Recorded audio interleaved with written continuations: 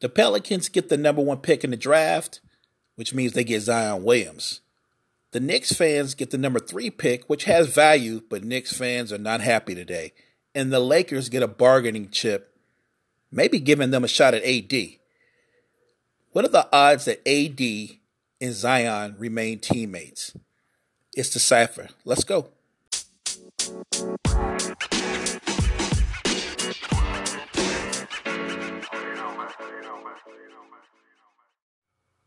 Before we get into any draft night trade scenarios, I'm going to focus on the conference finals. Game 1 in the West, Blazers versus the Warriors.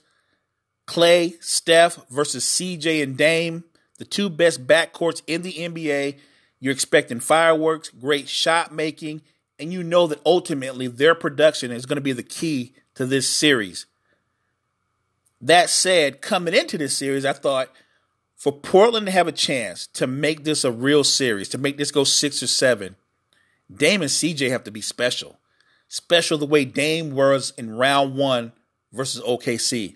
Special the way CJ was in round 2 versus the Nuggets. They've got to kind of bring that together. They've got to put that kind of production into this series. If they don't make shots, if they don't get downhill, if they're unable to put the Warriors on their heels, this is going to be a short series. And last night, they were combined 11 for 31, and that's not going to get it.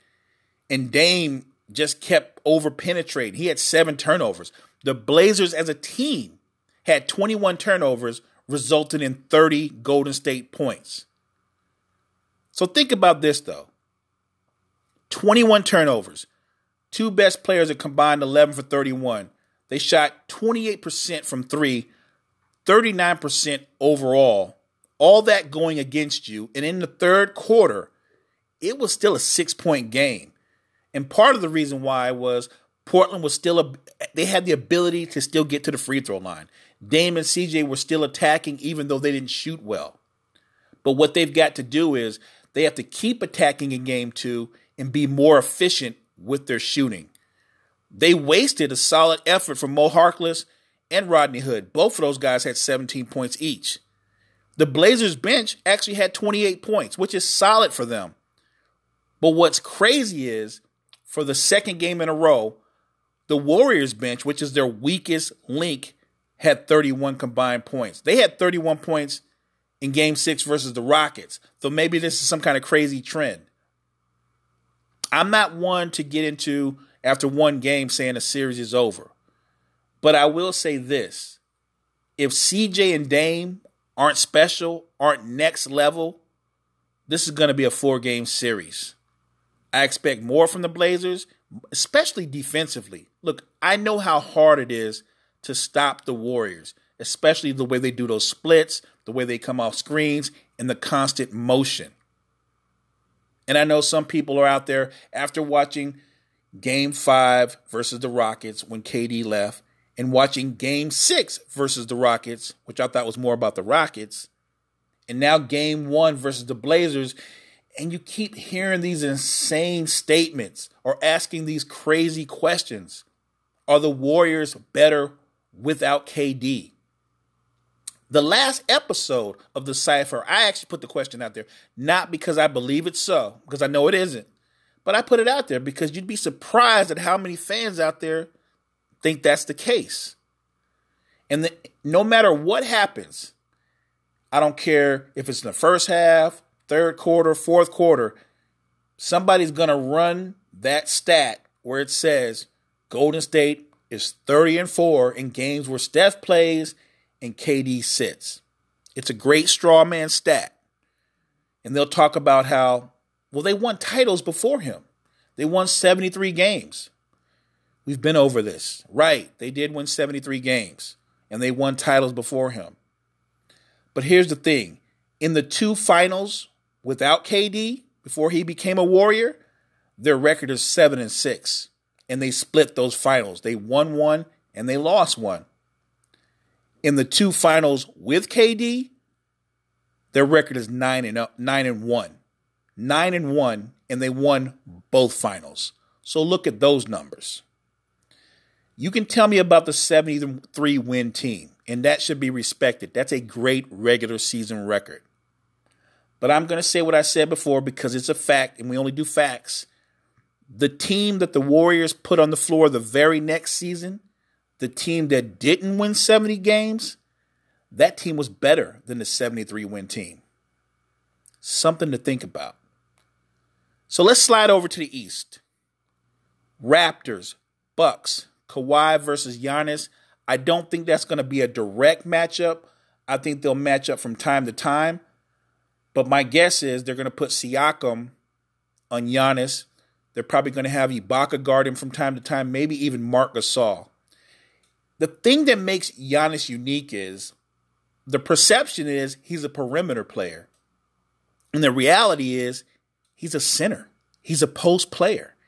He's a unique center. Don't get me wrong. We've never seen anything like this. Giannis is 6'11", and with the weight that he's put on, he weighs about 245, 250. He doesn't look it because he's ripped. But think about this. He's a center who can catch the ball at the foul line or deep from the elbow, and he can take you off the dribble and in 2 strides be at the rim. But that's what he is. He might be he's the most unique post player. And I'm not saying he's the greatest post player, but he's the most unique post player we've ever seen. We've never seen a post player that in 2 dribbles and a couple of strides is at the rim. We've never seen a post player who can get out in the open floor and blow past anybody and finish over the top of anybody. I think instead of guarding him like he's a perimeter player, you need to start respecting him and treating him like he's Olajuwon or like he's Joel Embiid. And I'm not saying he's Akeem Olajuwon, but what I am saying is that's what he is. Giannis is a post player who can begin or initiate his offense from the perimeter. And that's what makes him unique. He's a tough cover because if you put a center on him, most centers don't have the lateral foot speed to stay in front of him. And if you put anybody smaller than a center on him, then he just bully balls them and gets an and one. If I'm the Raptors, my strategy would be simple. I'm doubling him every time. If that means leaving somebody wide open, then I'm going to look at that person and go, Chris Middleton, if you can get 30 on us tonight, you got this. George Hill, same for you. Eric Bledsoe, same for you, and on down the line. Having said that, what makes Milwaukee dangerous is their balance. Because you have a second all-star in Middleton who can shoot the three to a level that he can shoot the three. Last series, Middleton from 3, 47%. George Hill from 3, 47%. Giannis, who's not a three-point shooter, was 7 for 17 from 3. That's 41%. Then you've got Mirotic, who shoots at around 36%. Pat Connaughton shot at around 35%. Then you have Malcolm Brogdon coming back. And when Brogdon's 100%, he shoots the three at a high level. The Bucks are long, they're athletic, and they've got enough shooters around Giannis that makes them a tough cover. That sounds like I'm saying it's a wrap. The Bucks are going to win this series. I'm not saying that, but I understand why they're favored. This really comes down to not what Kawhi does, if this is going to be a great series. This is going to be more about the people around Kawhi. If they step up, if you get Pascal Siakam to play the way he played pretty much every game versus the Sixers outside of Game 7, that's going to help. If you get Kyle Lowry to step up, Kyle Lowry is a second All-Star. I know his playoff history, his playoff resume doesn't say so, but he is an All-Star. And Kyle Lowry is a much better shooter than shooting less than 40% like he did last series, shooting less than 30% from 3 like he did last series. They need Kyle Lowry shooting. They need Danny Green shooting. They need Marc Gasol to be able to play pick and pop. They need Serge Ibaka to be able to play pick and pop at a high level. This series, to me, is going to come down to shot making. Giannis could very well average 30, 32 points a game, but if the others, and I'm talking about George Hill and I'm talking about Eric Bledsoe, if they don't step up and do what they've done to this point, that opens the door for the Raptors. I really do believe that. I'm not calling this series because as a fan, honestly, I hope it goes 7 games. I really do. And I hope at some point, maybe 4 or 5 possessions in a row, we actually get Giannis and Kawhi going back and forth. That's just great theater. That's just something that us fans look forward to. But I also want to see some role player like a Fred VanVleet or a Norman Powell step up, because that's one of the great parts of sports, when someone we least expect comes out of nowhere and has a monster game. I'm hoping for a 7-game series. I know the numbers say it won't go 7, but we'll see. Game 1 of the Eastern Conference Finals is tonight. Tomorrow, we will come back with a review, and we'll be back in a second. The NBA draft lottery last night was the most exciting that it's been in years. And maybe a lot of it had to do with the fact that the Lakers, who went from being the 11th slated team to pick, they jumped from 11 to 4. The Knicks also jumped in. You had the Knicks and the Lakers in the top 4. And then you had the Grizzlies and the Pelicans ended up getting the number 1 pick, which means that David Griffin, the vice president of operations for the Pelicans, who already had a position of power and controlled the destiny or the destination of Anthony Davis, he just added leverage in any scenario he chooses to pursue. If he pursues a trade with the Knicks, which would make sense because the Knicks have the 3rd pick, the Knicks are going to select R.J. Barrett. That's Zion's teammate from Duke, his AAU buddy, and they're really good friends. They also have chemistry.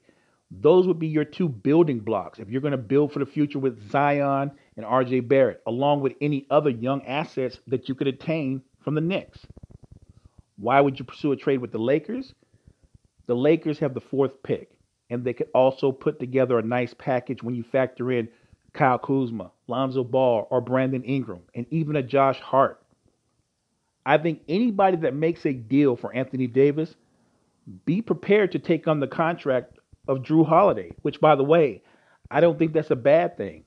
I think Jrue Holiday is the most underrated perimeter player in the NBA. He is an all-star 2-way talent, and he's only 28 years old. Big picture, David Griffin has many scenarios he can use to go after any trade he wants. But I think his first thought, what he's really trying to do right now is he's trying to find more talent to add around Anthony Davis and Zion Williams and show Anthony Davis that staying with New Orleans is a smart move to make. My gut feeling is, though, that AD is going to still bounce. And here's why. 1, he just wants to be away from New Orleans. He's ready to move on. 2, even though AD is the more polished player, the better player, Zion is the bigger star in terms of drawing power, in terms of bringing in endorsements, putting seats in the stands. Zion is the bigger draw. And I don't think Anthony Davis wants to be in Zion's shadow. This is going to play out over the course of this summer, all the way up to the draft. And you're going to hear a lot of rumors about the Celtics, Lakers, and Knicks. And who knows, maybe in the big picture, David Griffin pulls it off and convinces AD to stay. What I do know is this, though. That 4th pick, should the Lakers not be able to get Anthony Davis, maybe they can put together a smaller package and go out and pursue somebody like Bradley Beal. It was a big night for the Lakers because that 4th pick is a big trade asset to go with any package they put together. And don't forget, we get to free agency. All of a sudden, maybe the Lakers look a little bit more attractive because they have a little bit more to add to their assets. I think going forward, I'm not sure the Celtics are in the running anymore. I really don't. But I'm not going to sleep on Danny Ainge. He is one of the best GMs in the game.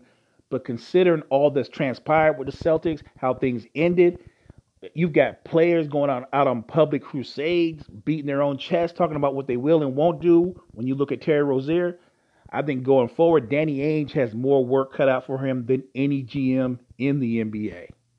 But don't sleep on David Griffin, because I think David Griffin is trying to pull off a boss move. And right now, he's got all the leverage. We'll be back tomorrow. We're going to talk about what happened in tonight's Eastern Conference Finals. Raptors versus Bucks, and also talk about game 2 of the Western Conference Finals. I'm going to put forth a game plan and show you, or at least speak on how I think the Blazers can get back in the series and make this a legitimate series. They've got the talent. It's just a matter of that talent stepping up and producing. It's the Cypher. Next time.